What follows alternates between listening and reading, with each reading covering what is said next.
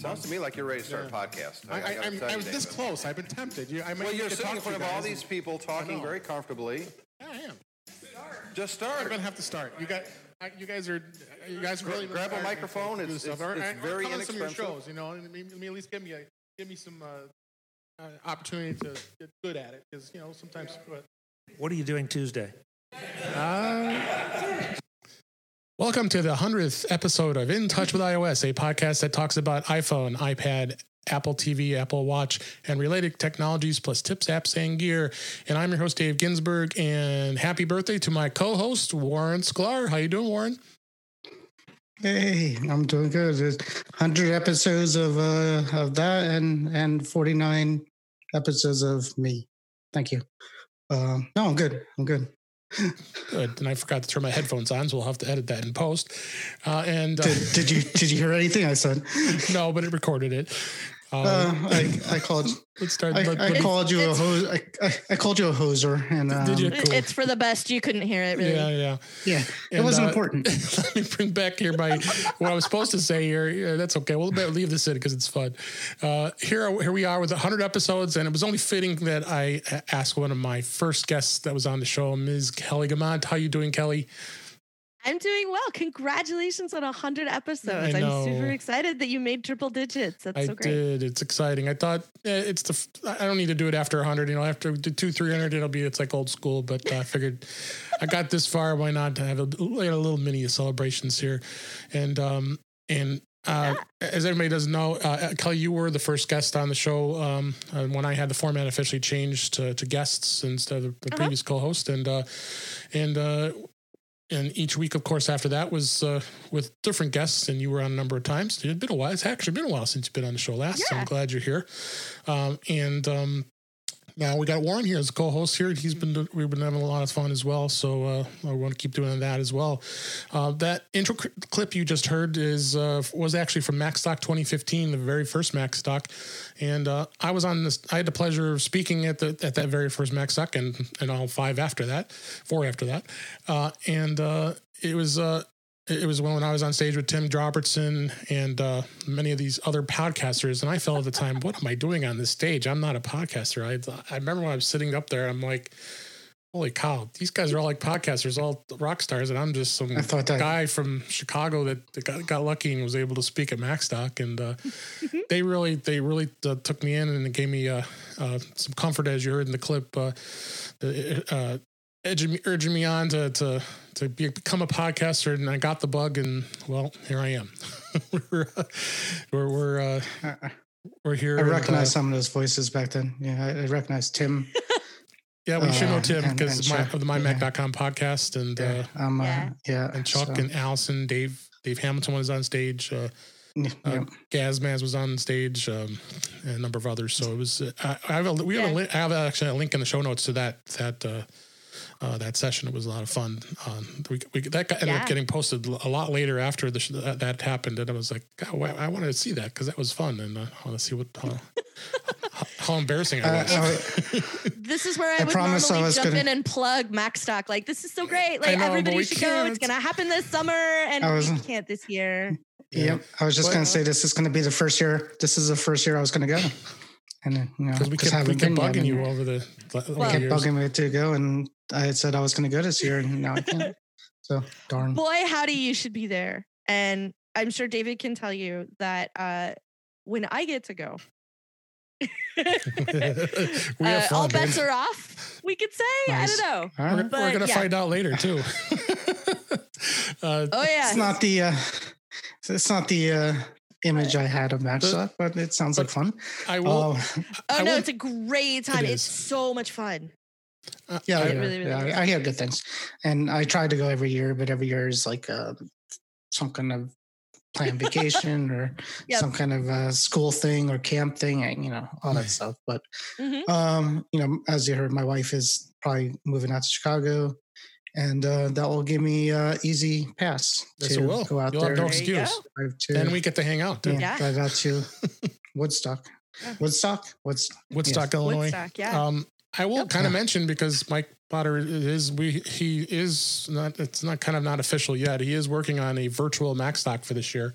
So they are working on something. So I can't say really any details as of yet, but stay tuned. You'll be hearing it on the show, of course. And we're definitely we're going to be doing something virtual. And I would not be surprised if I be one of the speakers.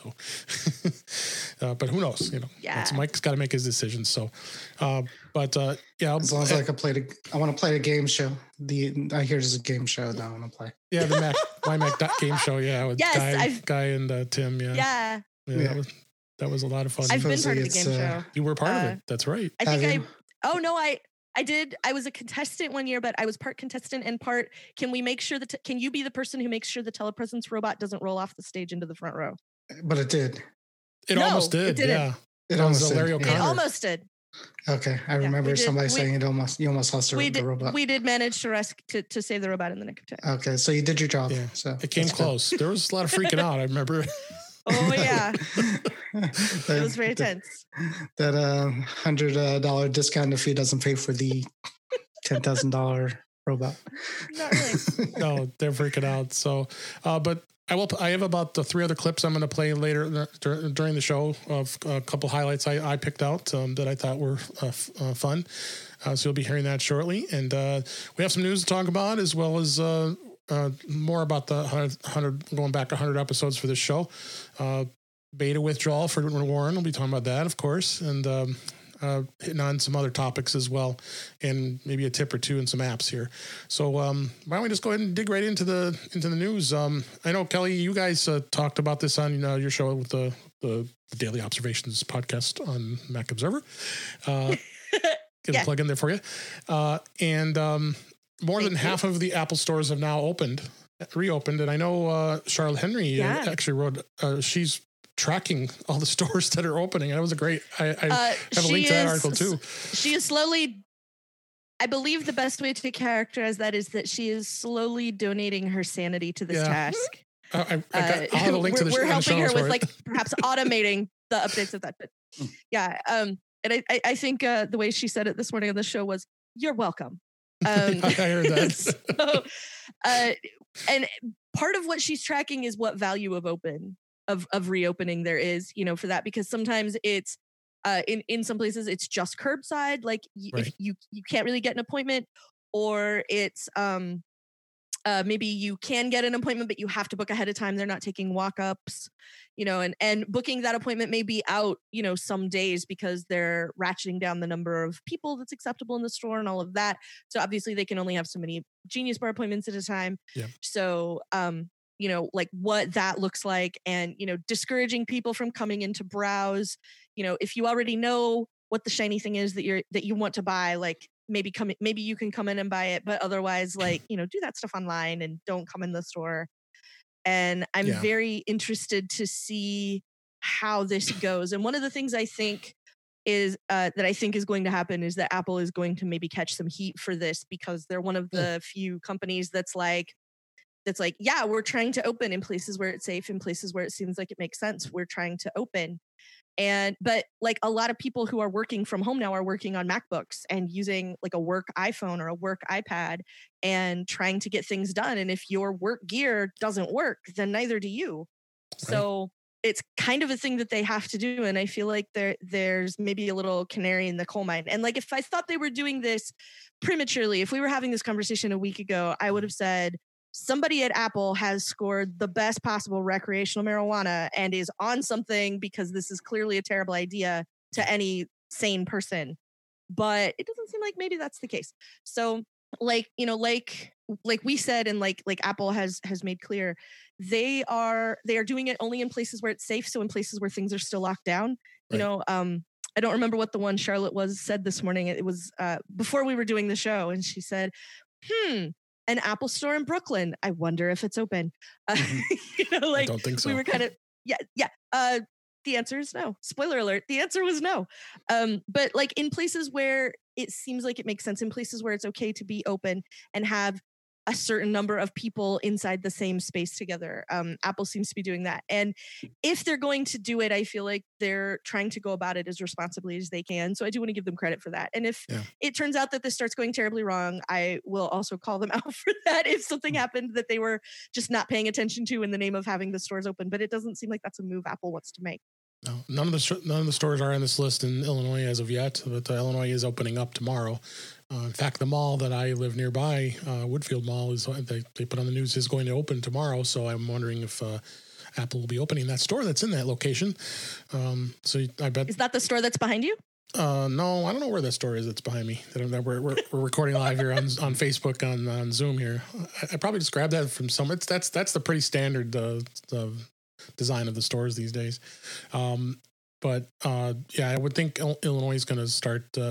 You're going to start seeing those on the list. And I think in Pennsylvania, where you are, Warren, I only see Pittsburgh. So, I'm looking on the website on 9 to 5 Max link. Within the link, there's an interactive is there tracker. So they went ahead of Charlotte and got the interactive thing going. It's a map. It's kind of like a map, a zoomable map. And if you kind of look at the whole U.S., you'll see that the Northeast is all red for the most part. Chicago's right now all red. And then kind of in the Midwest, it's South, Dallas, Texas is all green. So, I mean, it depends on where you're going. Hey, Vegas is open. So, is Vegas? Not according to this. Yeah, it's on. Oh wait, there's two of them. Yeah, well, there's three. Paradise is close. Yeah, so I mean that map might not be perfect, but a lot of and what Kelly was saying that a lot of people come to me with their broken stuff during the pandemic. And, they're like, I had one lady who lives on the other side of the country who I used to do support for because we live next to each other. And she only uses me for some reason. But anyways, she's like, my MacBook's broken and Apple stores are closed. I can't get it fixed. I'm going to run to Best Buy and just buy a new Mac. And she had a 2018 MacBook Pro. Or something. I'm like, lady, it's her name. I'm like, lady. Relax, have a drink. Go on Apple's website. They will mail you a box, and you mail the box back, and you'll get it back soon. And then somebody else local. There's third-party repair shops are still open. Some of them. In some cases, yeah. Yeah, like the place where me and Ed used to work, Dave. I work for an Apple authorized repair place. They're open. Mm-hmm. I have a hard time recommending people to go there because that's why I'm not there anymore, but they're still open. So there's options, but again, it's hopefully they start opening up without the country getting affected again. They were one of the, if not the first big company to close. Mm-hmm. I think they might have been like the first one to close the stores, which was interesting. First or nearly, at least that I remember hearing about. So so they had enough time to research some of this stuff as far as how to make it work. Yeah. But you don't go in and lick the iPads. That's definitely on the list. Anymore. If you were doing that before, you don't get to now either. If you lick it, you own it. I think part of it is that Apple's support options have gotten a lot better too. Like even if you're out of warranty, even if you don't have Apple Care, and I know sometimes people have called me and said like, I didn't buy the extended warranty they were trying to sell me, and my computer doesn't work, and it's been 18 months or 24 months. What do I do? Mm-hmm. And Apple will still give you a certain amount of assistance aside from that. That didn't used to be the case. It just sort of used to be like, Apple Care or GTFO. And they've gotten a lot better about like, we can get you this far. Like, yes, you need a new computer for the lady that was talking to you, Warren, or just, you need to wipe your phone and here's instructions on how and things like that. And they've gotten a lot better about being accessible in that way. And like Twitter as well, they do a lot on Twitter with Apple support and make it a lot easier to try and get some basic answers at least, so you can get on the road to figuring out, do I need to call and have them mail me a box, or do I really just need internet recovery? And like, what's the difference there? Absolutely. Right. Next story was about the Apple was reissuing numbers of iOS apps updates potentially related to the recent app is no longer shared bug. I linked to the one at Mac Rumors, but I think there was an updated article to that since that. And I think Apple has since fixed this issue, as well as all the app developers were forced to update their apps in order to fix it. That was like 3 days ago. Yeah, that happened. It started happening to me, and at first I'm excited because I love updates, and then I was like, "There's something wrong. There's something wrong with my phone." So I was in the process of doing an iCloud backup and about to do a full restore and backup, and then I'm like, "This can't be right." I went to my iPad, and my iPad had all the updates. So I'm like, "All right." I have no idea what's going on. Then the article came out. So yeah, because you love I love on the edge.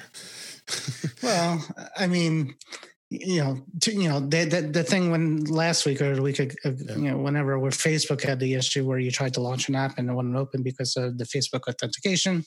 When those kind of things happen, and then when this thing happened with the App Store, the first thing that goes in my head is, I'm just wiping and restoring it because this is not normal. I've seen it all. I haven't seen this, and something's wrong. So, I have to sit down, breathe for a second, and then, eventually there's an article on Mac Rumors that says, it's not just you. And I'm like, okay, good. It's not just me. That's always my first thought too, is like, I've screwed something up. Clearly the problem is me. Like, let's see if that's the case, and then sort of figuring it out. So, So it's fixed. It's fixed. I think the update stopped yesterday. Ish. Next story this is from The Verge. I know all of us love this new service called Quibi. You can now actually watch Quibi shows using AirPlay, because when they first introduced it, they said it was iPhone only, and which I thought was absolutely crazy, even though they're only like 7-minute little videos of stuff. Mm-hmm. But they now have opened it up so you can stream the app to AirPlay, so you can watch via your Apple TV or any other device that has AirPlay installed. Kelly, have you played with this service at all? Hello? I have not. And part of it is, honestly, it was never a service for me in the first place, because part of the sort of marketing around it and the story that they were telling through the launch was, and we do talk a lot about this regularly on Daily Observations, because Charlotte likes to come talk to me. We call it Media Monday most of the time, or TV Tuesday, depending which day is the day that we figure out this is the good topic. Yep. And one of the things we talked about was how the whole point of Quibi was, it's these quick little episodes of things that you can watch, like on your commute, when you're on the go, when you are moving through the world in a completely normal, average way. And then all of that stopped. Yeah. So that was like, it's really through no fault of their own that this is sort of what happened to them, was like they made this service for when you are in line, right behind somebody at some place and you're waiting, or you're riding the subway, which is full, or you're on the bus, which is packed, like they made this service for those little interstitial times. So they made these little interstitial episodes, which seems cool, but was never going to be for me, because I work remotely. My day job is remote. Everything I do for Mac Observer, I do here in my same home office. So I don't have a commute. So like what commute I have is down a flight of stairs from the rest of the house down to where my office is.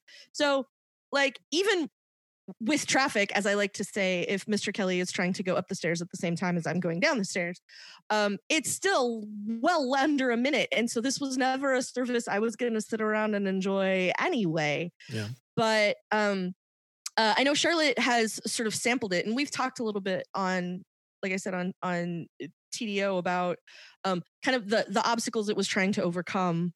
And, some of it was their own fault, but even though they did kind of shoot themselves in the foot, like, I get that the world kind of primed that for them, but it was absolutely Quibi pulling the trigger on themselves. Like, it was a combination of both of those things that caused it to be like, even now, like here we are at the end of May, like you can say to people like, remember Quibi? Oh yeah, that was like a thing we were supposed to like all be into. And Yep. So maybe they're doing this and maybe this will help. Although, I think it's too late, I think. Yeah. like I'm going to sit down and, rig up AirPlay. I know it doesn't take all that long, but yeah, if it takes me a minute to do it for a 7-minute show, like odds are slim. Yeah. Any thoughts, Warren? On your recommendation, and you told me T-Mobile gives it to us for free, so I got it, and then I watched the one show with the with John Legend's wife, which the court show, Christy which was Teigen. Christy Teigen, which was so, but that was it, and then I stopped. I stopped altogether. Yeah, I kind of forgot about it, to be honest with you, and just there's so much other good TV on now that you can't really waste your time. I know it's 7 minutes, but I just started a great show called Upload on Amazon. Yeah. And that's halfway through that, and we need to watch. It's like a couple others that need to watch. I need to watch Mythic Quest. Everybody's talking about with that on Apple TV, because that looks like something I would like too. So, anyways, 7 minutes is too long. I can't do it. Too long. So I don't have the time. It's an allocation of time, right? Like that's 7 minutes I could spend watching an episode, watching 7 minutes worth of Billions, right? Like why would I be watching Quibi? Yeah. Exactly. So the big question is, if you AirPlay it to your TV, can you take your TV and tilt it the other way to get the other view of it? Yeah, that's right. I wonder if my TV stand does that. No, I have to. Yeah, you need to flip it so you could get that different view. No, but it actually works vertically. Yeah. I think somebody was saying, one of the podcasters was saying that the person who started was this media Mongol, and he was very tight, and he thought he knew everything about it, what he was doing, and that's why he locked it down to the iPhone. He thought this was going to be it, and people around him were like, you should. No, we're just keeping it. Maybe it's a good idea to let them watch it. No. So there you go. Well, okay. I will say it might be understating it to call Jeffrey Katzenberg a media mogul, because he was the chairman of Walt Disney Studios for like 10 years. Like he was the one that brought back animation. He is the reason we have The Little Mermaid and The Lion King. Oh, good. And all of that. And before that, he, if I'm remembering correctly, he was the K in SKG DreamWorks when DreamWorks started. Yep. It was him, Steven Spielberg, and David Geffen that decided they wanted to build an animation studio because he was done being at Disney. And so they went off and built SKG DreamWorks, which is now usually just called DreamWorks, like Shrek and all of that. Like that was all him too.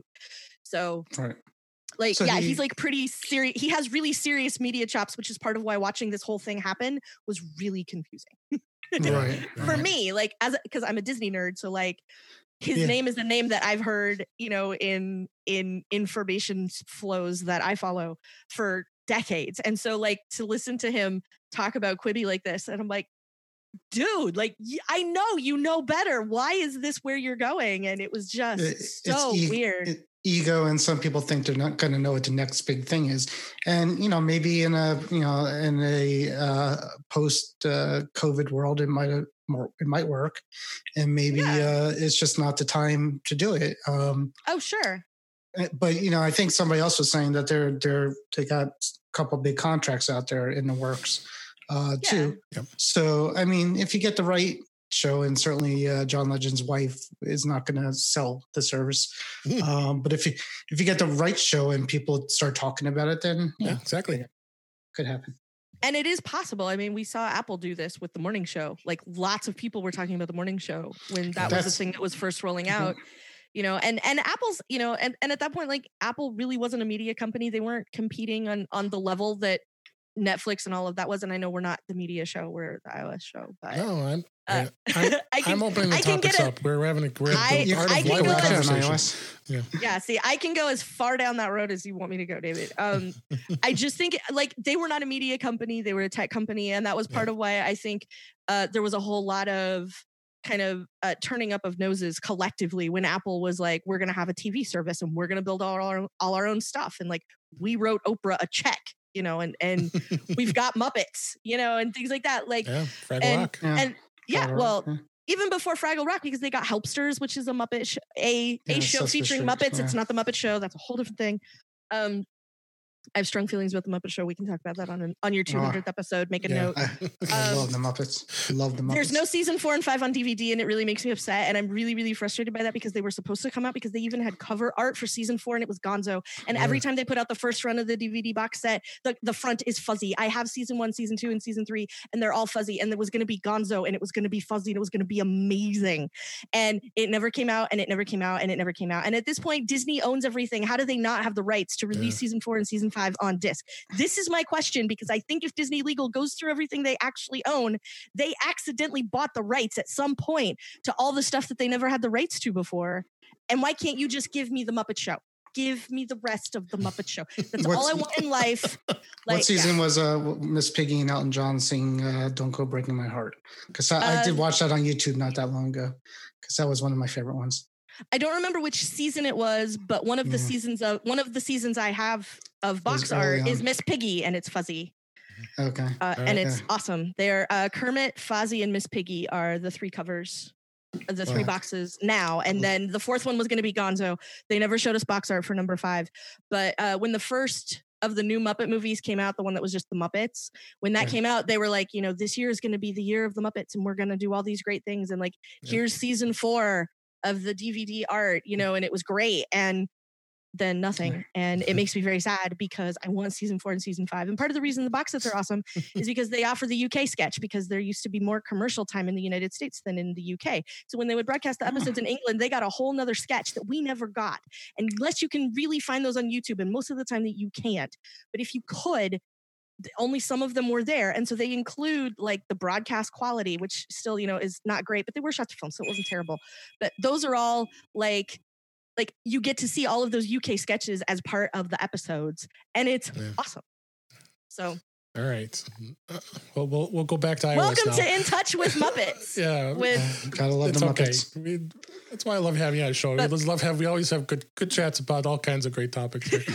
But yes, Apple not being a media company, to get back to my original point, because Katzenberg came from all the media, it seemed like a thing that he would be really great at doing. And so for him not to be able to do that, it felt like Quibi didn't get a lot of grief that Apple got when Apple decided they were going to step into this business. So as weird as this sounds, if Quibi can follow in Apple's footsteps and just put out some good content and let it speak for itself, but start by having something really interesting, I think they might be onto something, and it might be something that can survive if they can survive now.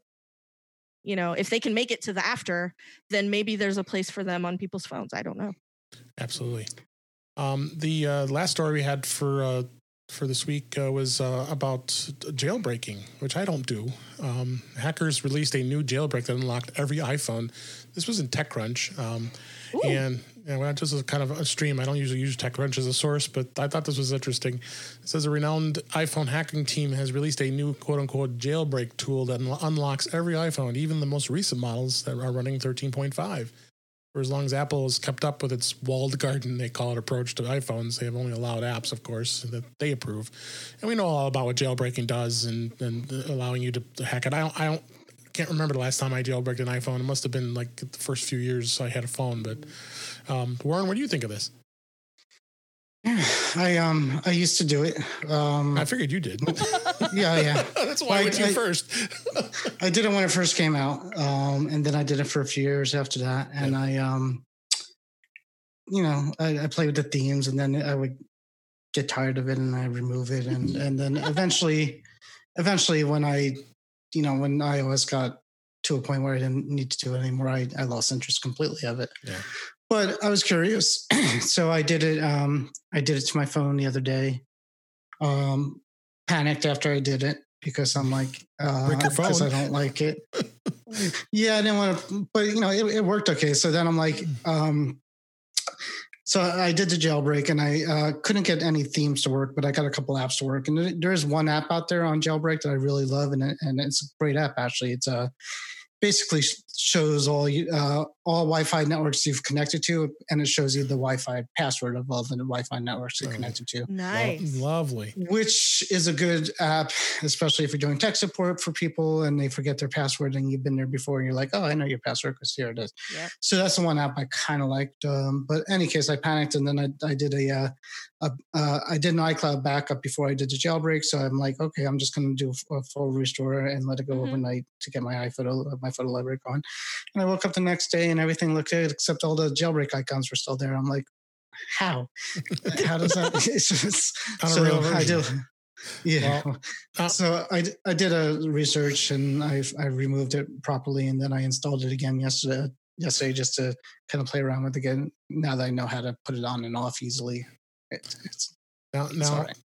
Now I remember why I did it is because if you remember correctly, Apple would, when the first iPhone came out, they're on stage, they have that magic cord that's plugged into it so you can present on the screen. And back in those days, you couldn't do that.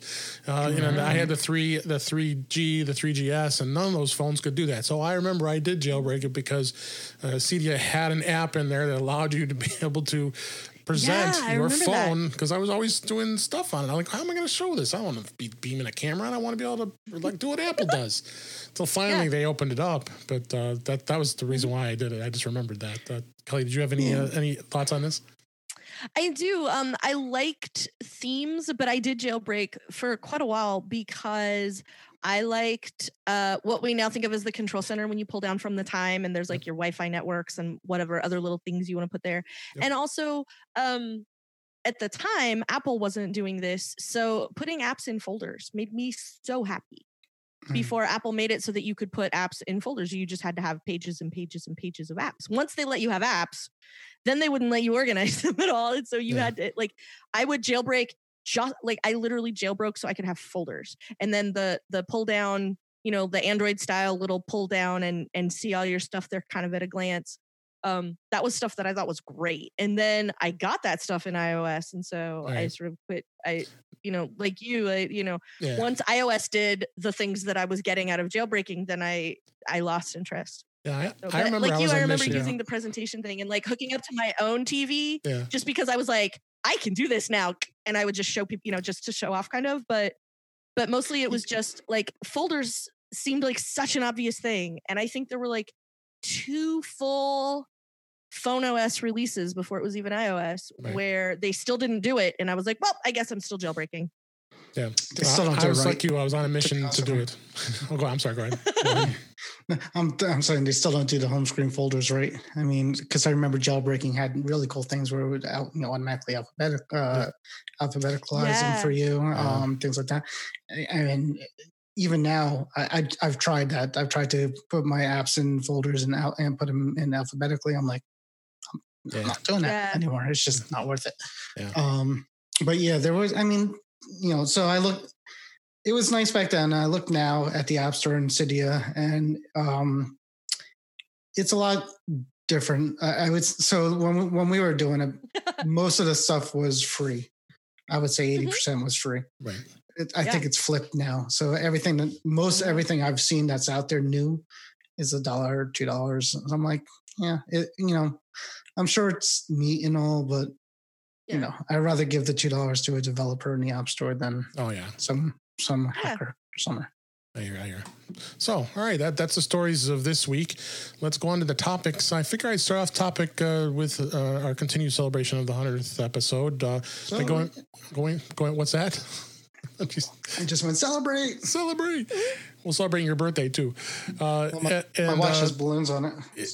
Yeah, that's right. You got balloons. Nice. There you go on your Apple Watch.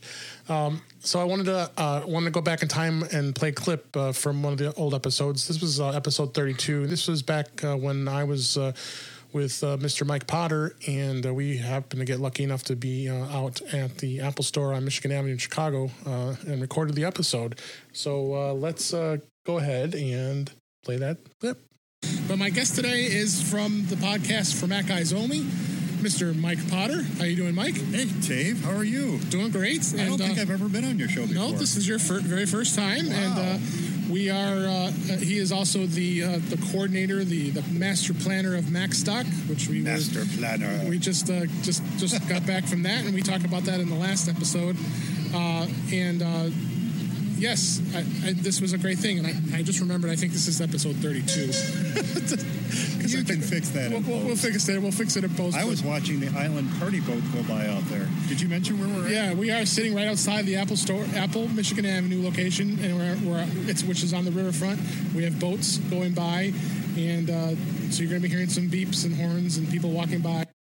Yeah, so it was interesting. That was a lot of fun. We actually got to sit right on the Chicago River. That's if anybody's not familiar with the Michigan Avenue store in Chicago, it's an absolutely beautiful store. It's like one of the flagship big stores. And Mike and I sat on the benches. I had my little Zoom H6 recorder. We both had our mics and we were recording the show. I had a lot of fun. The reason why we went there was my Apple user group, Suburban Chicago Apple users. I was fortunate enough to get contacted Apple at that time, and I've since have lost that, unfortunately, because Apple changes. They change jobs like every other day, but he got us into the store. We were able to actually go into their boardroom, and we actually had a presentation on all the different products and nice. Programs at the Apple store. So it was a lot of fun. We had about almost 20 people that got to come from our group, and so I said, "Wait, what the heck? Let's record an episode. I can do it live and." Record live, and it was a lot of fun. So that was one of the highlights. We got a couple more coming in a little bit here, but let's start off and talk about beta this week. Warren, you're going through beta withdrawal. Yeah. So what's today? It's today Thursday. Today's Thursday as we record this. All the days just tie into each other. They do. Someone called it Blur's Day the other day. I'm going to just Blur's Day for every day. Like whatever day it is, it's Blur's Day. Or it could be Y Day. You know, why? Why is there another day? Just why? Why? Yeah. So anyway, it was 2 days ago, maybe. Catalina came out of its last beta. So you have no betas. So that's it. Yeah, everything is freshly installed on the new stuff, and I don't think there's going to be. I can't imagine there's going to be any more iOS 13 betas. No, I wouldn't think so unless there's a patch or something. I would say maybe one more, but not nothing of consequence. Not a major release like 5 was. No, nothing of scale. Like they're just fine. They're fine tuning now because the next beta we're going to get is probably a dub. I would imagine. Yeah, right. But this the last set of updates were all COVID related for the most part. So I think their plan initially was to stop where they were before that. But Tuesday of next week will be a sad day. It will. Because I'm gonna keep looking for that update, and it's not gonna be there. You're not gonna. I just renewed my developer's account too, so it's gonna be lonely there for a while. Yeah, let's see what comes up. For what it's worth, you won't remember that it's Tuesday. So it's true. Not like that was the only way I remembered it was Tuesday. Is because the beta Tuesday the iOS beta came out, and Wednesday the macOS beta came out, and that's how I could set my watch. And now I have nothing. That is true. And as you mentioned, Kelly, WWDC is going to be coming June 22nd, the virtual version, which I think I'm looking forward to. It's going to be exciting and internet. Mm-hmm. Everybody can attend and everybody can watch, and I'll be glued to the screen looking at all that stuff. And so that's coming soon, and so iOS 14 will be out. Now, speaking of iOS 14, and Kelly, you don't know this, but last week we had a bit of a debate with our good friend Guy Searle. He was challenging the fact that iOS 14 was going to come out this year, and we basically said he's crazy, and we knew he's crazy, but and bless the same your thing, heart, Guy. You can tell us about that. Bless your heart. And the same thing with the new iPhones and new devices. So there was a bit of a debate, and Warren and I were both talking about this last week. I don't think he's right. I think iOS 14 for sure is going to come out. At least it'll come out in beta, and I would not be all surprised if we don't see new iPhones in September, October, like we normally do. I think iOS 14 will still come out, is what I think. And what do you think, Warren? The debate, just so Kelly knows what we're talking about, I think we're all in agreement that WWDC is going to drop, obviously, the first day during the keynote. Right after Tim finishes his speech, there's going to be the downloads available for beta 1 of all the operating systems. If not, if the beta doesn't come out during that time frame, then there's going to be a lot of developers looking at themselves like, why am I here? Scratching their heads. Yeah. So that's coming out. So then so we all agree on that. The question is whether if the phone's delayed, and if it's delayed till October, and was it normally come out in October? So it's announced in September, October, and then it drops. It's usually like late September. Yeah. Yeah, and then 2 weeks later you could buy the thing or something like that. Right. So if the phone's delayed until Christmassy or December or something like that, the question is, are they kind of release iOS 14 or wait till the phone comes out and then release it? Because it will essentially be done. I would assume the beta process will finish by the time that phone normally would drop in October. So the question is Tim Cook gonna hold on to it till the phone comes out, or is Tim Cook gonna release it before the phone comes out? And Dave and I think they'll release it before the phone comes out, because you want to get people excited about the new features. It could possibly help sell the new phone. With some of the features such as augmented reality. The guy kind of thinks that and I get his point. His point is the phone and the new iOS go kind of hand in hand. People see the ads for the new phone with the new operating system on it, and that makes them want the phone more. So there's that's what we're talking about. Of course, here's where I think this is. Here's where I hope this goes. Both with iOS and with macOS. And we did talk about this a little bit on TDO when the iPhone SE dropped. And, that's sort of been the interesting thing really in the last couple of months. Like, I started staying home and Apple just started throwing products at me. Like, right. We got new computers. We got some more new computers. We've got a new phone. The new phone that was never going to happen. Like, how many times did we hear SE2 rumors?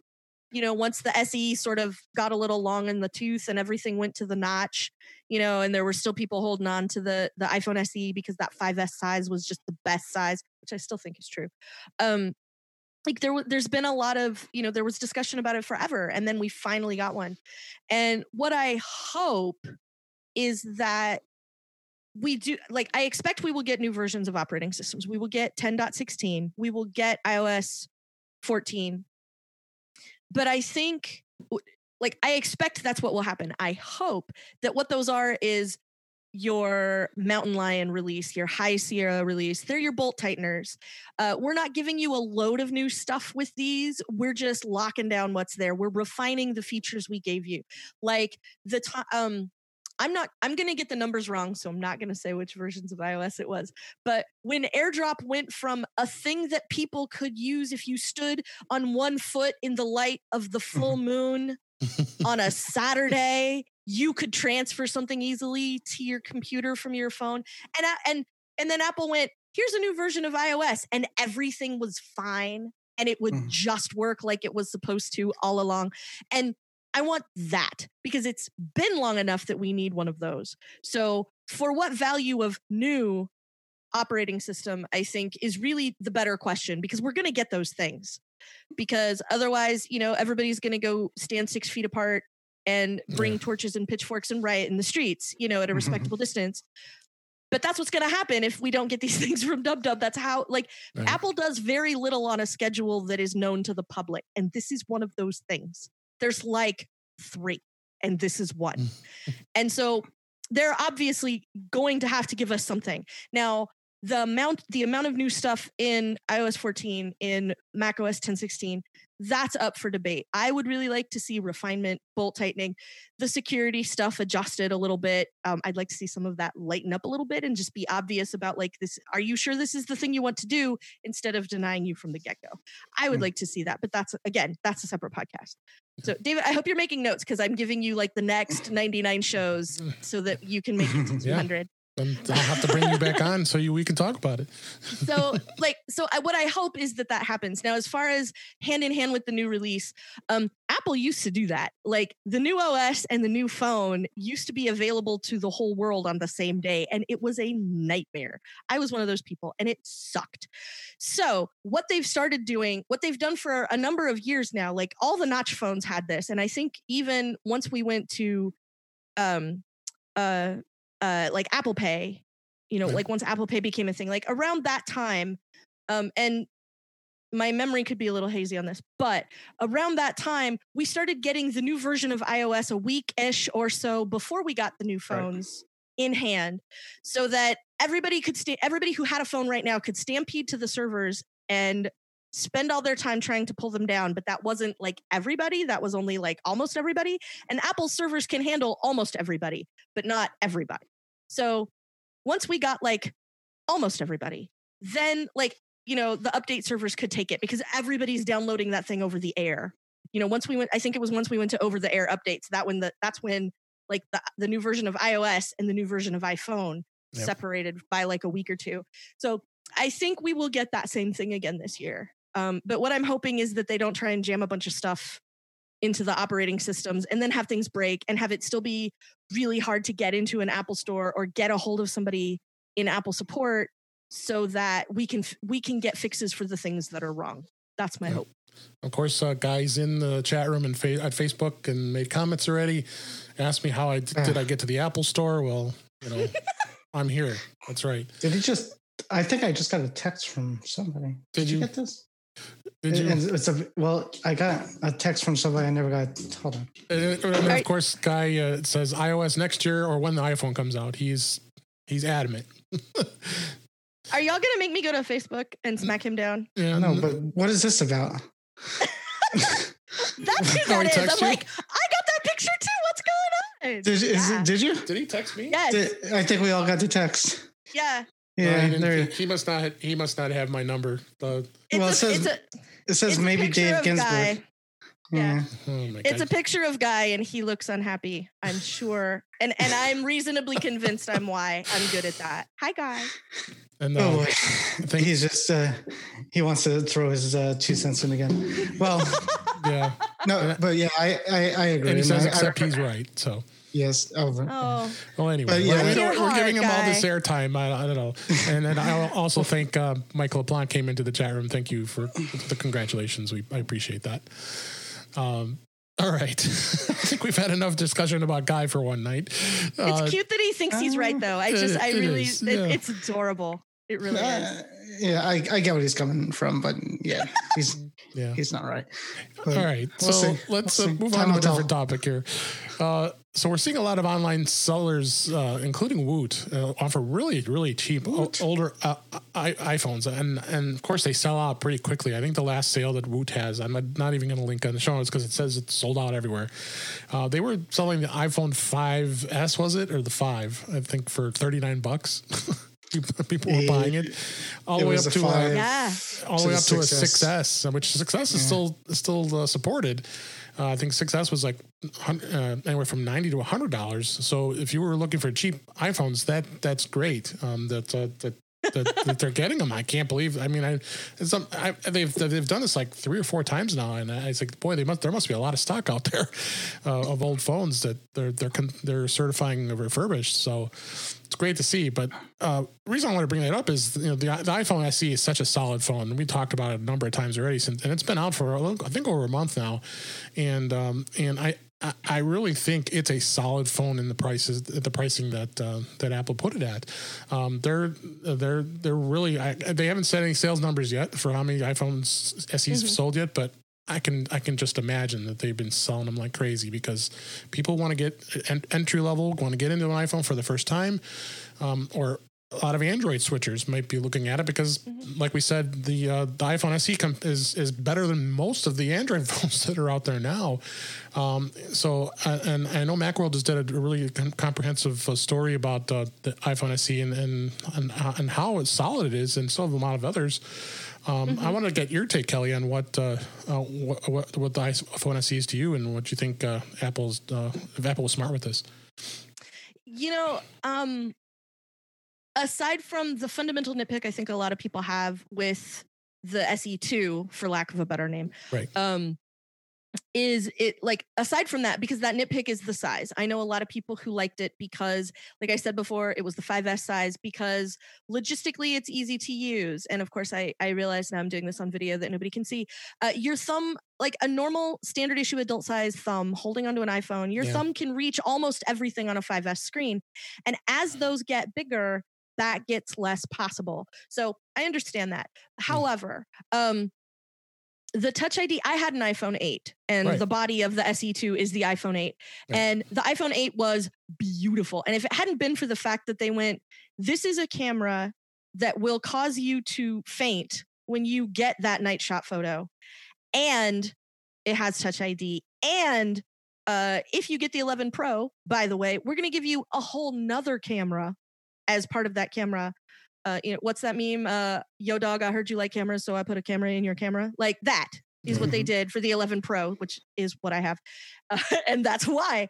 And like, but the 8 I loved and I had no complaints. And if they hadn't come out with something spectacular this last fall, I would still be carrying that 8 because the Touch ID on it was just so fast. And the buttons were solid and the size was okay. Like of the sizes available to me, this was a size that I could use. It still didn't fit my pocket, but again, another podcast. There's a whole bunch of things to love about the 8 as a device itself. Now, you take the insides of an 11 and you squish them into an 8 and you give it a camera upgrade to the camera that's a year newer than the one that it's got, because it's the 10R camera, the 8 body, the 10R camera, and the 11 insides. And that is a rock solid phone. And I know this is going to sound weird, but there are people who do not live and breathe technology. No, that is weird. I know. I know it's weird. Wow. But there are people who like, I need a phone. It should take pictures. I need it to make calls, and I want enough screen that I can read my texts without my glasses, is a thing I hear from a lot of people. And this phone is that. And for a lot of people, they are upgrading from a phone that was a subsidized phone, perhaps. The last time they paid for a phone, it may have been a $300,000 or $400 purchase instead of the $900,000 purchase it is now. And so those people are still getting a really, really solid phone.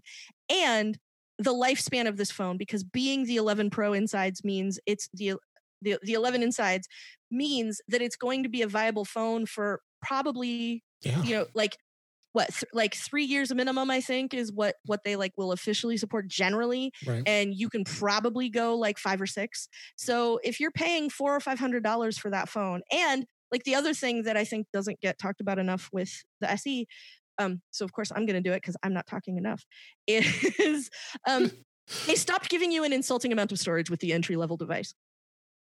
It used to be a joke, and it's not anymore. And you can get a really solid phone with a reasonable amount of storage, a really nice camera, and and lots of speed, lots of responsiveness, everything. And it's $400. And that's a much more reasonable purchase for what I like to call capital P people. Yeah. It's a wonderful phone. And if you are a person whose life does not revolve around your phone, maybe it revolves around the stuff in your phone, right? The things that you do with your phone every day. You need a phone that's solid. You need a good performer. You need it to be fast. You need it to be portable. You need it to be, a reliable piece of technology in your life, right? It needs to be like the microwave. Every time you turn the microwave on, the microwave heats up your food. That's awesome. That's what you need out of your phone. And this is the phone for that. People who need a second phone for work, this is the perfect ancillary phone. This is the perfect, I just need a phone because sometimes I'm out and need to make a call or get a text message or whatever. Yeah. This is that phone. And this is absolutely the best phone for regular folks. If my parents had not upgraded to 11s because they just switched carriers, and so they got iPhone 11s basically for free, this is the phone I would be calling my parents and saying, look, it's time to upgrade. This is the phone that you need. Get this phone and move on with your life, and it'll be awesome. And if I know people who are on older devices, I think I have a member of my family that's still rocking a 7. And this would be the phone that I would tell them to upgrade to. Totally. I can't remember who that is. I don't remember if they've upgraded or not, but if they have not, I would definitely say if you don't have a phone with a notch, then this is a rock solid upgrade for you, especially if you want to keep using Touch ID. And right now, that is a really smart idea, which is part of why I think Apple might have unintentionally stumbled onto something great with this. It doesn't take Face ID. And when you can't use Face ID, then, having the option to put your thumb on it and have that work is amazing. Any thoughts, Maureen, before we move off this topic? No, she covered everything pretty much. The only thing is if you're coming from an iPhone 8 or below, then, and if somebody asks me what phone should I get, I'm probably going to steer them towards an 11. Personally, just for my personal taste, I think they would be happy with that. But if they said, I don't want to spend the money, then the SE2 would be a fine. I think they would be happy going from anything under an 8 to an SE2. Yeah. I think anybody with a Face ID phone would not be happy going back towards to that. But, for, as you said, second phones of, people who don't, the phone is, for me, I'm on it I'm like glued to the thing. So I'm on it I'm on it all the time. So like people say, I don't really care that much about the phone. I don't care about the specs and I kind of roll my eyes back a little bit, in my mind because they say that, but I think a lot of people forget, and you see the frustration when they don't have a good phone or a decent phone. Yeah, and these people too, because they're like, absolutely. Because it's the kind of thing where it's always on, it's in theory always connected, and it should be instant. You should put it up to your face and get what you need to get. Yeah. And some phones are slow, and some phones don't work, and some cameras are slow. So I'm always going to try to push something newer. But the fact that the SE2 has the newer parts for the most part is a good thing. I think I said it when it first came out. It's basically what is a Ferrari engine in a Honda Accord frame, I think is what it is. So, but yeah, it's a good value, but it wouldn't be my first recommendation. Yeah. Well, it would depend who was asking me, but if it's somebody that I know, like, it's not going to be massively important that they get the extra screen or that they get Face ID, or they have said before they don't dig Face ID for whatever reason, if there's things like that, that stuff, then, absolutely, like, I would be absolutely comfortable recommending this as a viable option, just like I would an 11 or an 11 Pro. And in fact, I have a work phone that is an 11. And if the SE had been an option when I got a work phone, because I got my work phone in February, and if the SE2 had been an option, I absolutely would have picked. I would have said, when they said choose the phone you want to use as your work device, I would have said SE2, no question. Yep. And because I don't spend the bulk of my time on that device, so I need it to be able to make calls, to be able to make texts, occasionally take a picture of a weird networking situation or whatever, and run Slack and be able to check tickets, and like for all of those things, I would have been absolutely happy with the SE2 for all of that, and that would have been what I would have gotten. So yeah. All right, and then Guy did agree with. There's one thing he agreed with us on is in the chat room. He said the SE is a fantastic bargain, and Kelly, you are right.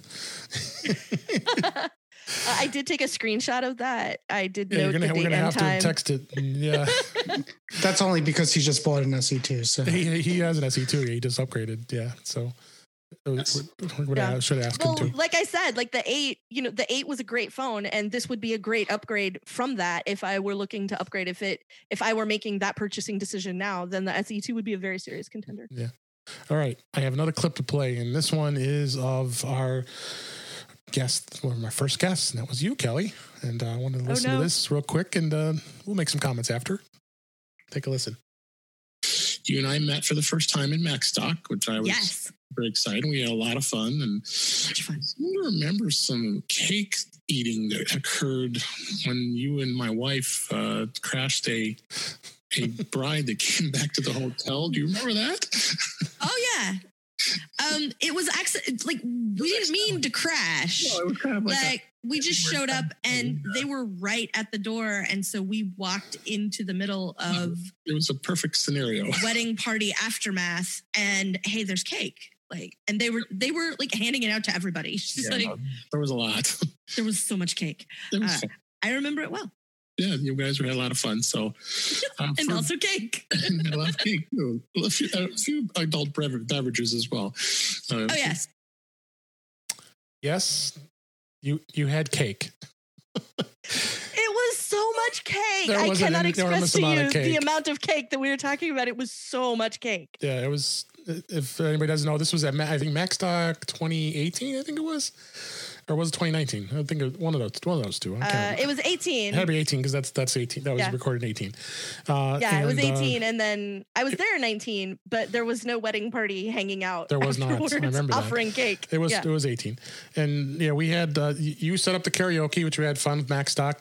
That was one of the best things at the Saturday night parties, and Barry Falk putting together all the Jackbox games and in one place at the hotel, and then we had the karaoke going on at the restaurant next door, and we came back to the hotel, and sure enough, there's that bride with the mass amounts of cake. So I thought that was a good highlight. Literally, we walk into the hotel lobby, and out of nowhere, this exceptionally well-dressed woman is standing there with 3 or 4 other exceptionally well-dressed women, impeccable makeup, perfect hair. We walk in. Hey, do you guys want cake? That's great. And like all of a sudden, all of them were coming at us, and I just sort of didn't. I felt like a deer in headlights. I just sort of froze and went, "Okay." I didn't know what to do. Anyway, that was a fun highlight of when we first came on the show, and that show I remember I had just purchased my iPad Pro 2018. Yes, and we talked about that. So I'm gonna have links to all the episodes that I've played highlights in, so you can go back and listen and take it. Now, David, I have a question for you because I don't think you have a clip of it, but I would like to know what topics you discussed on the first episode of In Touch with iOS. The first episode, I can probably go back. What were the current events? It was with Melissa, so yes. But what were the current events when you recorded that episode? I'm gonna have to go look at the notes. It was in 2016. That was the very first episode, and it was in June. And we only recorded 2 episodes the entire year in 2016. So, so it was more introductions. We did introductions of ourselves, and then we talked about all the equipment we had, and talking about. I remember she liked the Sleep Phones Classic, the headbands you can wear to plug into. Oh yeah. I now have a wireless eye patch that I use now, but I have those sleep. I do have those. The sleep phones, the acoustic sheet. Do you like them? I got them free for reviewing them. That wasn't the question. Well, it influences what I have paid for them. Probably not, but do I like them? Yes. So I haven't used them a lot since. I actually forgot I had them. I'm going to try them. But yeah, it's basically like an 80s style headband that goes around and has 2 little speakers. It was only 40-minute show, and it was we did introductions, and I had the 6S Plus. We talked about it's all here on the notes. You can go back and look. It's fun. And I had 2 iPads. I remember at that time because it's iPad. I was MacStock 2016. I thought it was important to have both size iPads for the presentation I was doing because I'm an absolute crazy person for purchasing 2 iPads. Yes, you are the only person who has ever done this in the name of science. I'm crazy, but I know a lot of other people out there. Well, Boren's crazy too, but we knew that. But I may have 2 iPads. I'm not going to say anything about that, but I might. And my 2014 MacBook Pro. So I had the current one. So, but yeah, check that out. Episode 1. That was recorded. 100 episodes. June 1st, 2016. That's coming up. Hey, it's June 1st, so it is exactly the 4-year anniversary. I have sometimes like marked time sometimes by what the technology was I had at that time. So because forever, this is going to sound crazy to people, but I spend a lot of time with my technology, whatever generation of it I have. So being able to sort of think back and go, wow, when that happened, I had a PowerBook 1400, or wow, when that happened, it was my BlueBerry iMac DV, and just sort of thinking about like what technology I had at the time, and then thinking about like how much I've gone through, how many computers I've had since then, since that 1400 CS. How many? 133. Oh my God, I don't even know. Well, I have Apple stuff, but I also have a budget. So we all do. Yeah, like I play Animal Crossing, and I have yet to find the real life equivalent of that tree that grows the bags of money, and then you just shake it and you get money from. I can't find that tree in real life. It's my wife. I just shake her money.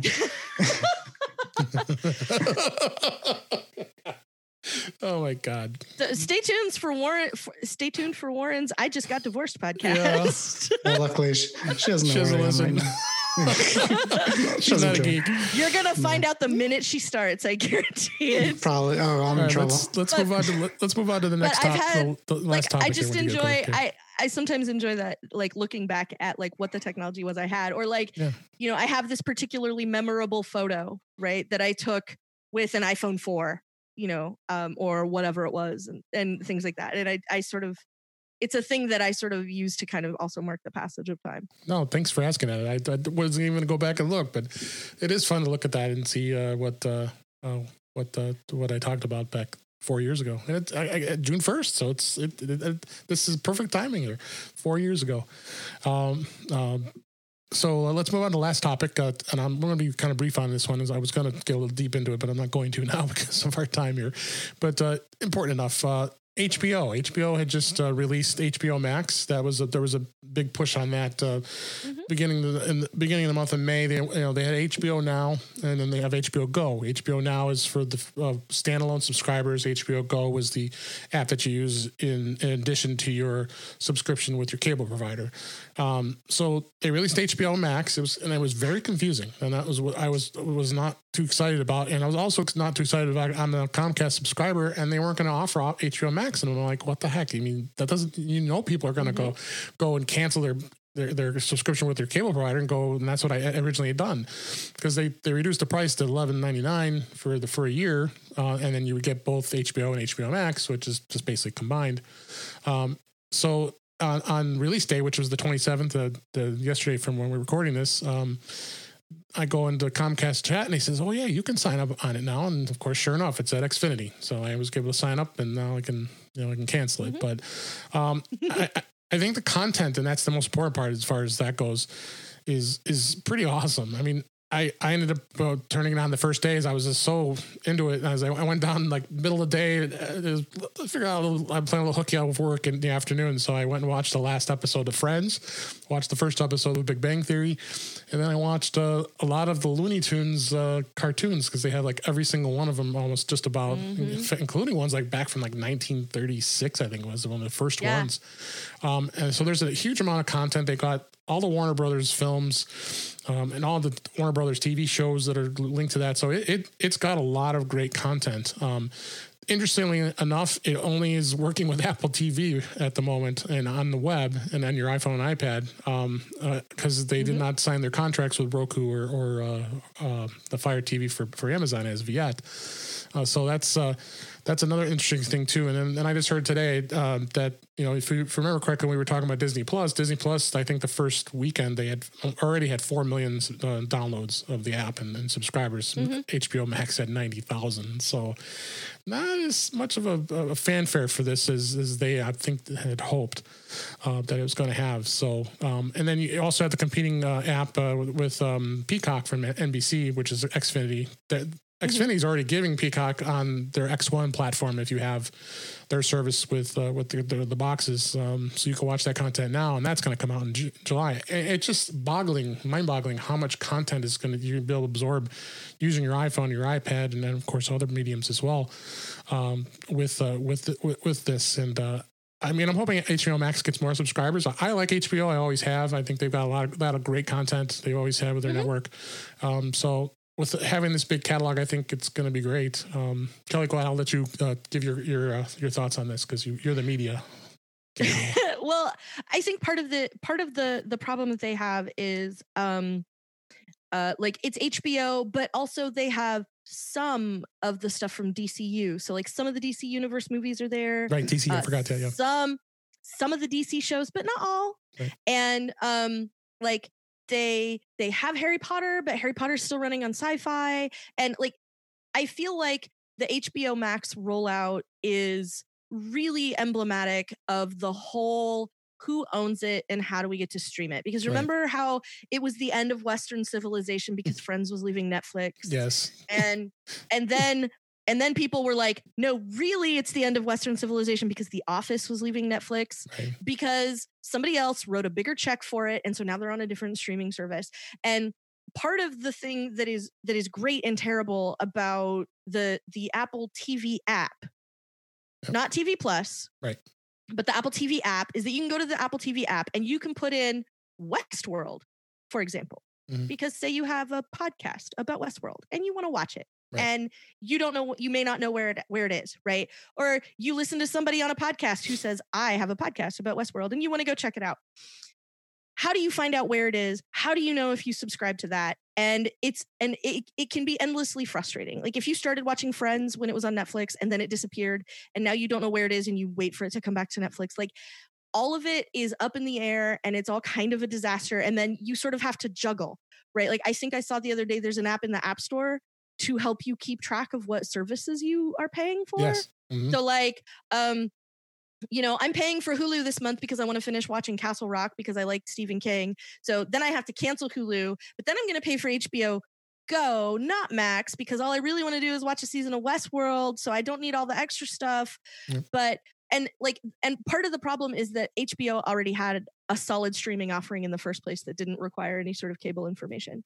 And now they've sort of muddied the waters with this. And then like they've sort of made it worse, right? Because like maybe you have Go or maybe you have Now, but you could have Max. And if you have Max, it's like different. But if I have T-Mobile, I get Max for free. But if I have Comcast, I can't get it at all. But wait, yes, I can. Exactly. And like the whole thing is just like, and that's why people I think were probably resistant to downloading the app right away because this is just a big mess.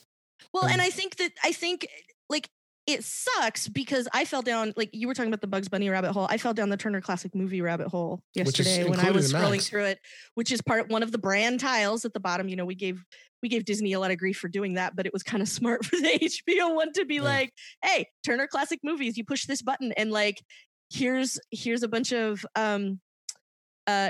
old samurai movies. Like you can watch The Hidden Fortress on Turner Classic Movies, and that's really exciting when you're me. And and there's like all these other like old samurai films. It's super great, but like this may be the one that does people in. I think because like Harry Potter isn't there, but sort of is, and all the movies are there. Like okay, well, because at first they were like, well, they're not going to be there until later, but now they're there now. They're there. So like. There, there's Harry Potter, but no. And then like there is Friends, but there's not The Office. And so all the NBC shows that I like watching are not on the NBC app. Cause like if you get Peacock, you're not going to get Friends because it's on HBO. Because it's Warner Brothers. And like all the way down the line, this is going to turn into the thing where people go, I quit. I can't pay for anything anymore. I'm already too paying. Many choices. Yeah, I have too many services now. I'm paying more for all these stupid services than I was paying for cable in the first place. I give up. Like, I don't know what the opposite is of a cord cutter, but I think we're going to start seeing those people because they're all going to be too confused. It's too hard. It's too much work. I'm just going to go back to having 3 channels I watch and 100 channels I don't, and go back to subscribing to ESPN The Ocho because I'm tired of trying to figure out who owns the show I want to watch. The end. Days. Yeah. Warren, any thoughts? No, I've watched as long as I can watch as long as I can find the things I want to watch.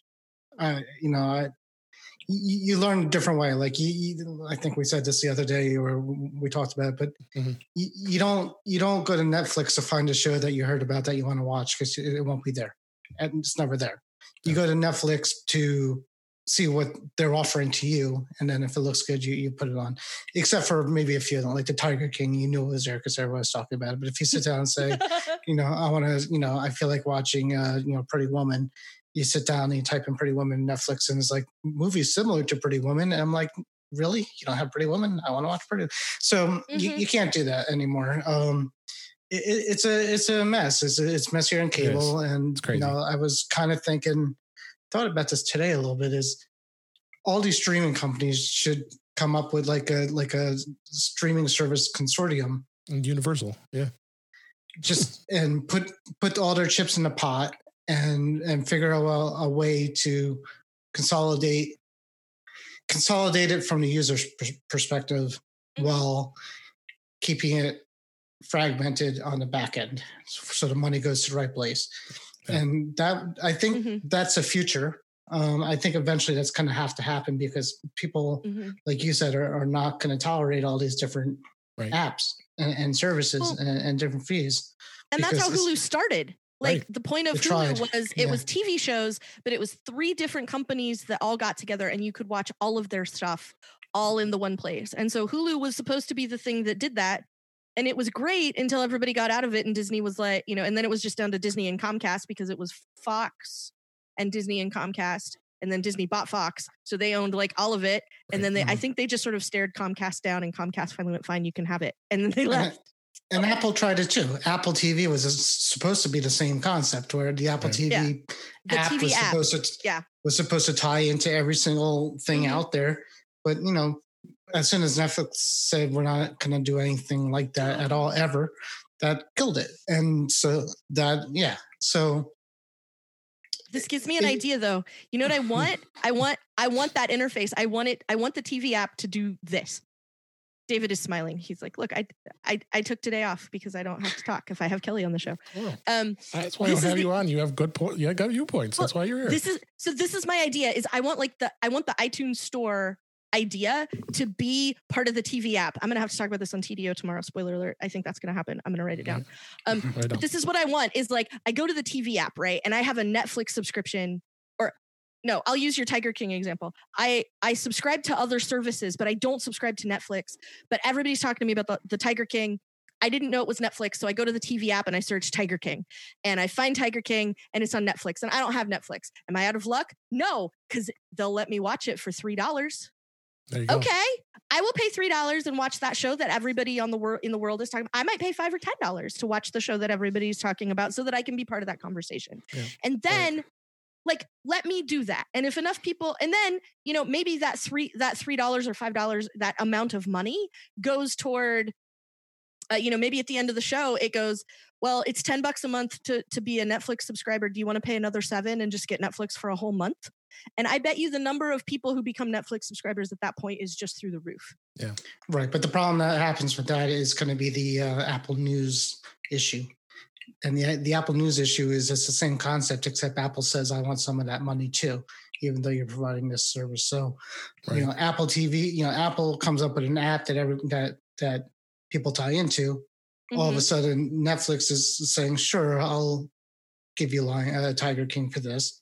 And then Apple says, well, you're using our platform, so I'm going to take some of that too. Sure. And then all of a sudden, the publications out there, like, maybe this is not such a great thing anymore because that's right.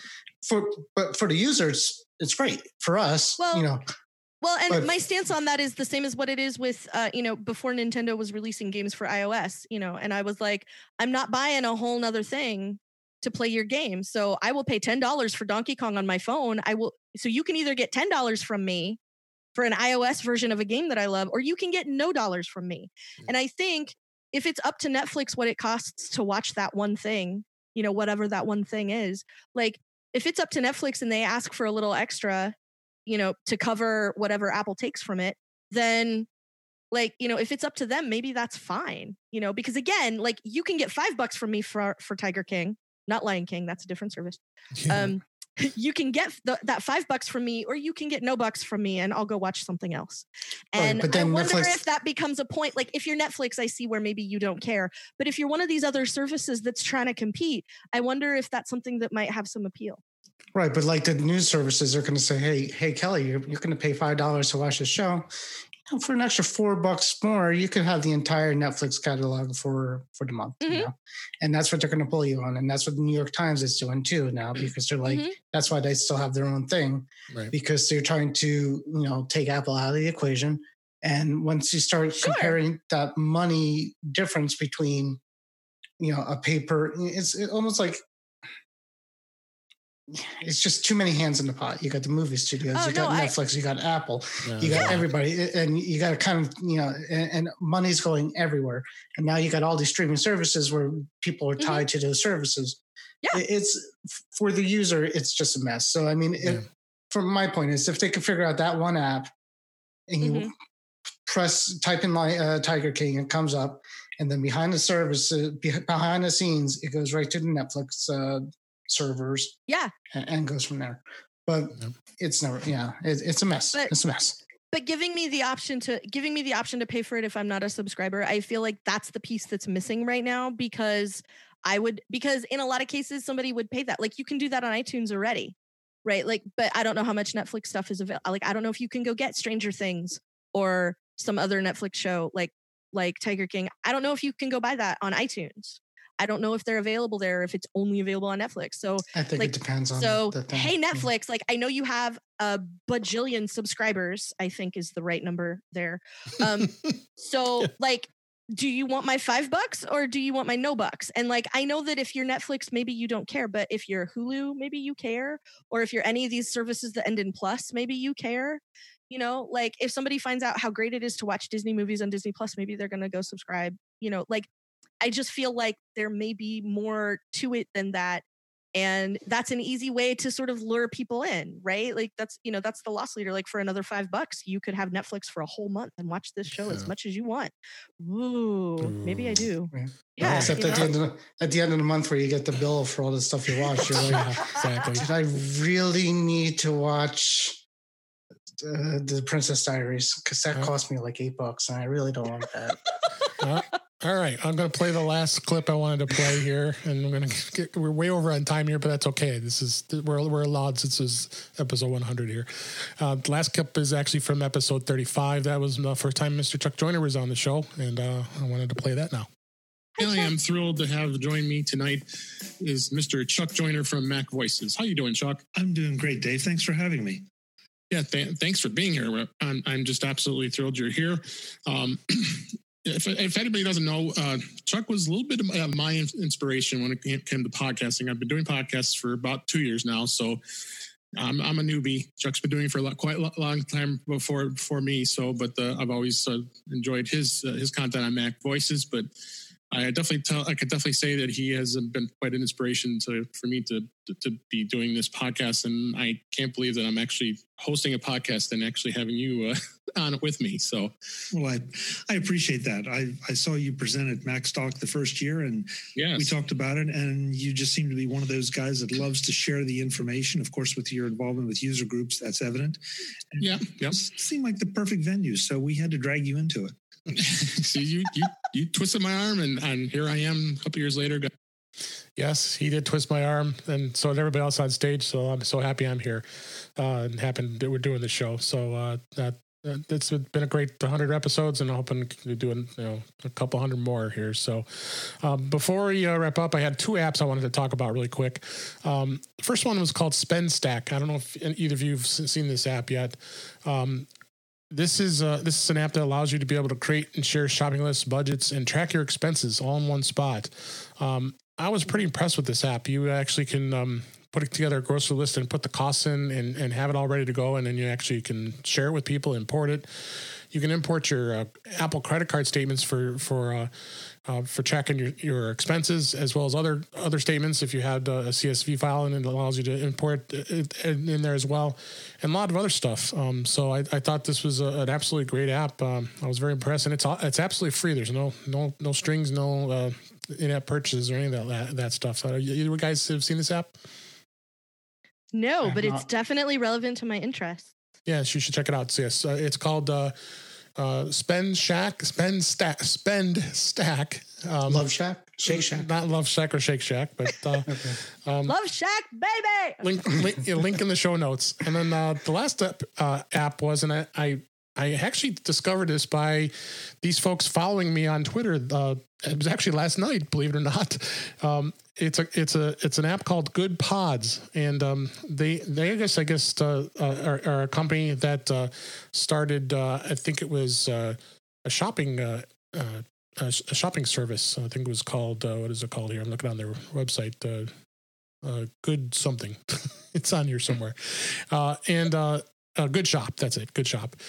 So this app is a it seems like it's a podcasting aggregators similar to a lot of other podcasting apps are out there. But what it does is it actually looks for your smartest, funniest, curious, podcast-obsessed friends and influencers with what are they listening to, and it brings up suggestions a lot, and it seems a lot more robust than I've seen in a lot of the other apps that are out there.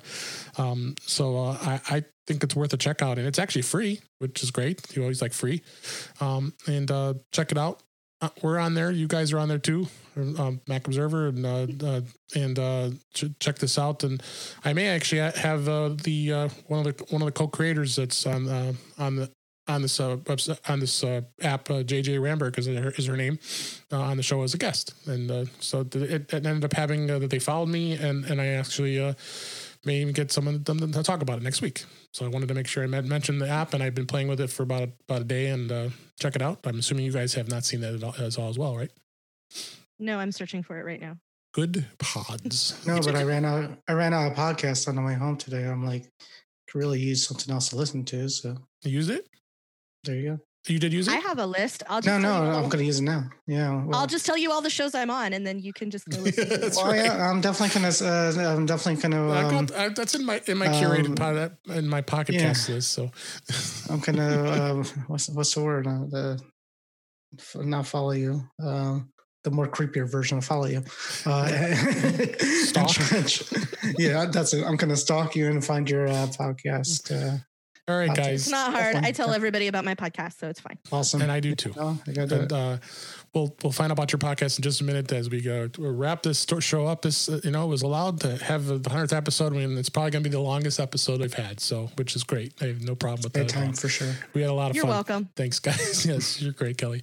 Thanks, everybody. That is a wrap for this week. Please send your comments, questions, and suggestions to our email address, feedback@intouchwithios. We want email. I'd like to hear from you. Give us any of your comments, questions, and requests. You can follow us on Twitter @InTouchWithIOS. You can subscribe in your favorite podcatcher, including Apple Podcasts. And I just made updates to the website on the right-hand side.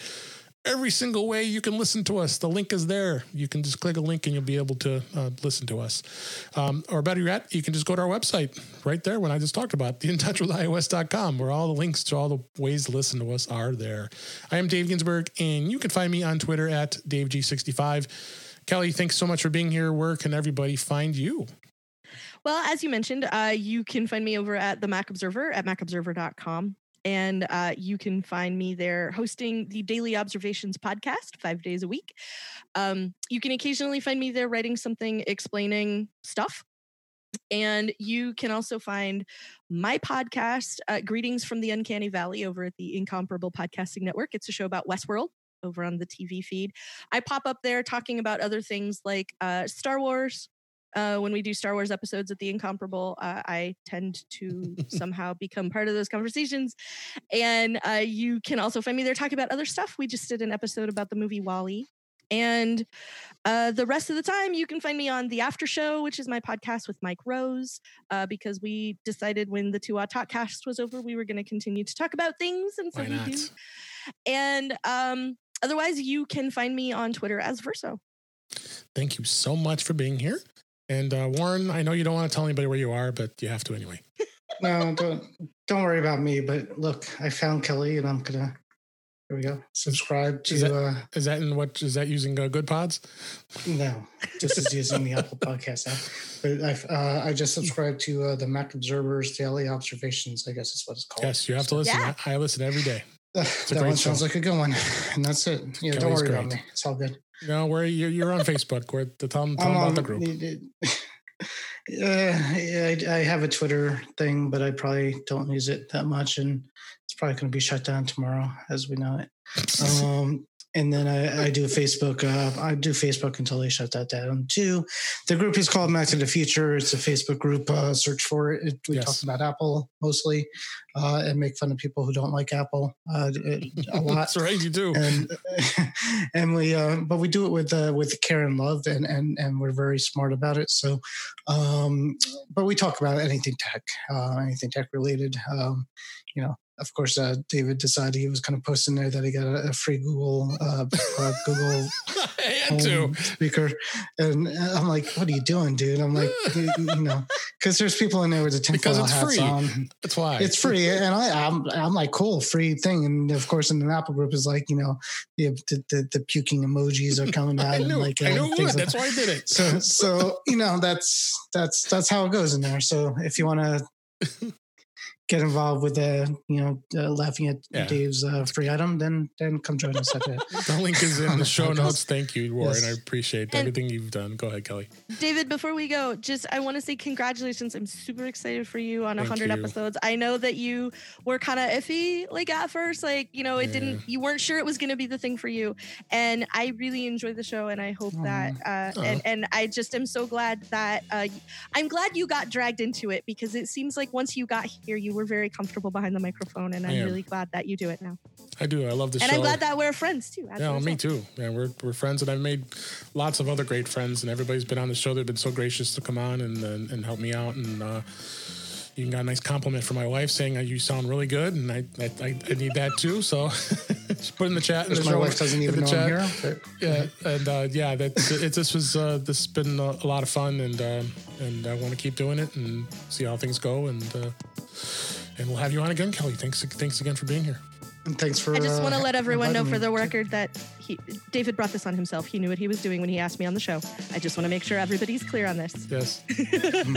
No comments. We're happy she's here, and that's why I have her come back on, because you're just an absolute blast to be on with the show. Appreciate it, Kelly. And thanks everybody for listening for 100 episodes. We'll move on to episode 101 and keep going, and we'll see. Which won't be as much fun. It will be fun, because we'll be talking more about In Touch with iOS. You gotta wait for 200 or something to. No, that's a long time from now. It'd be very boring. I suggest not even listening to it next time. So. All right, thanks. Thanks everybody for listening. We appreciate you being here, and we'll talk to you again soon.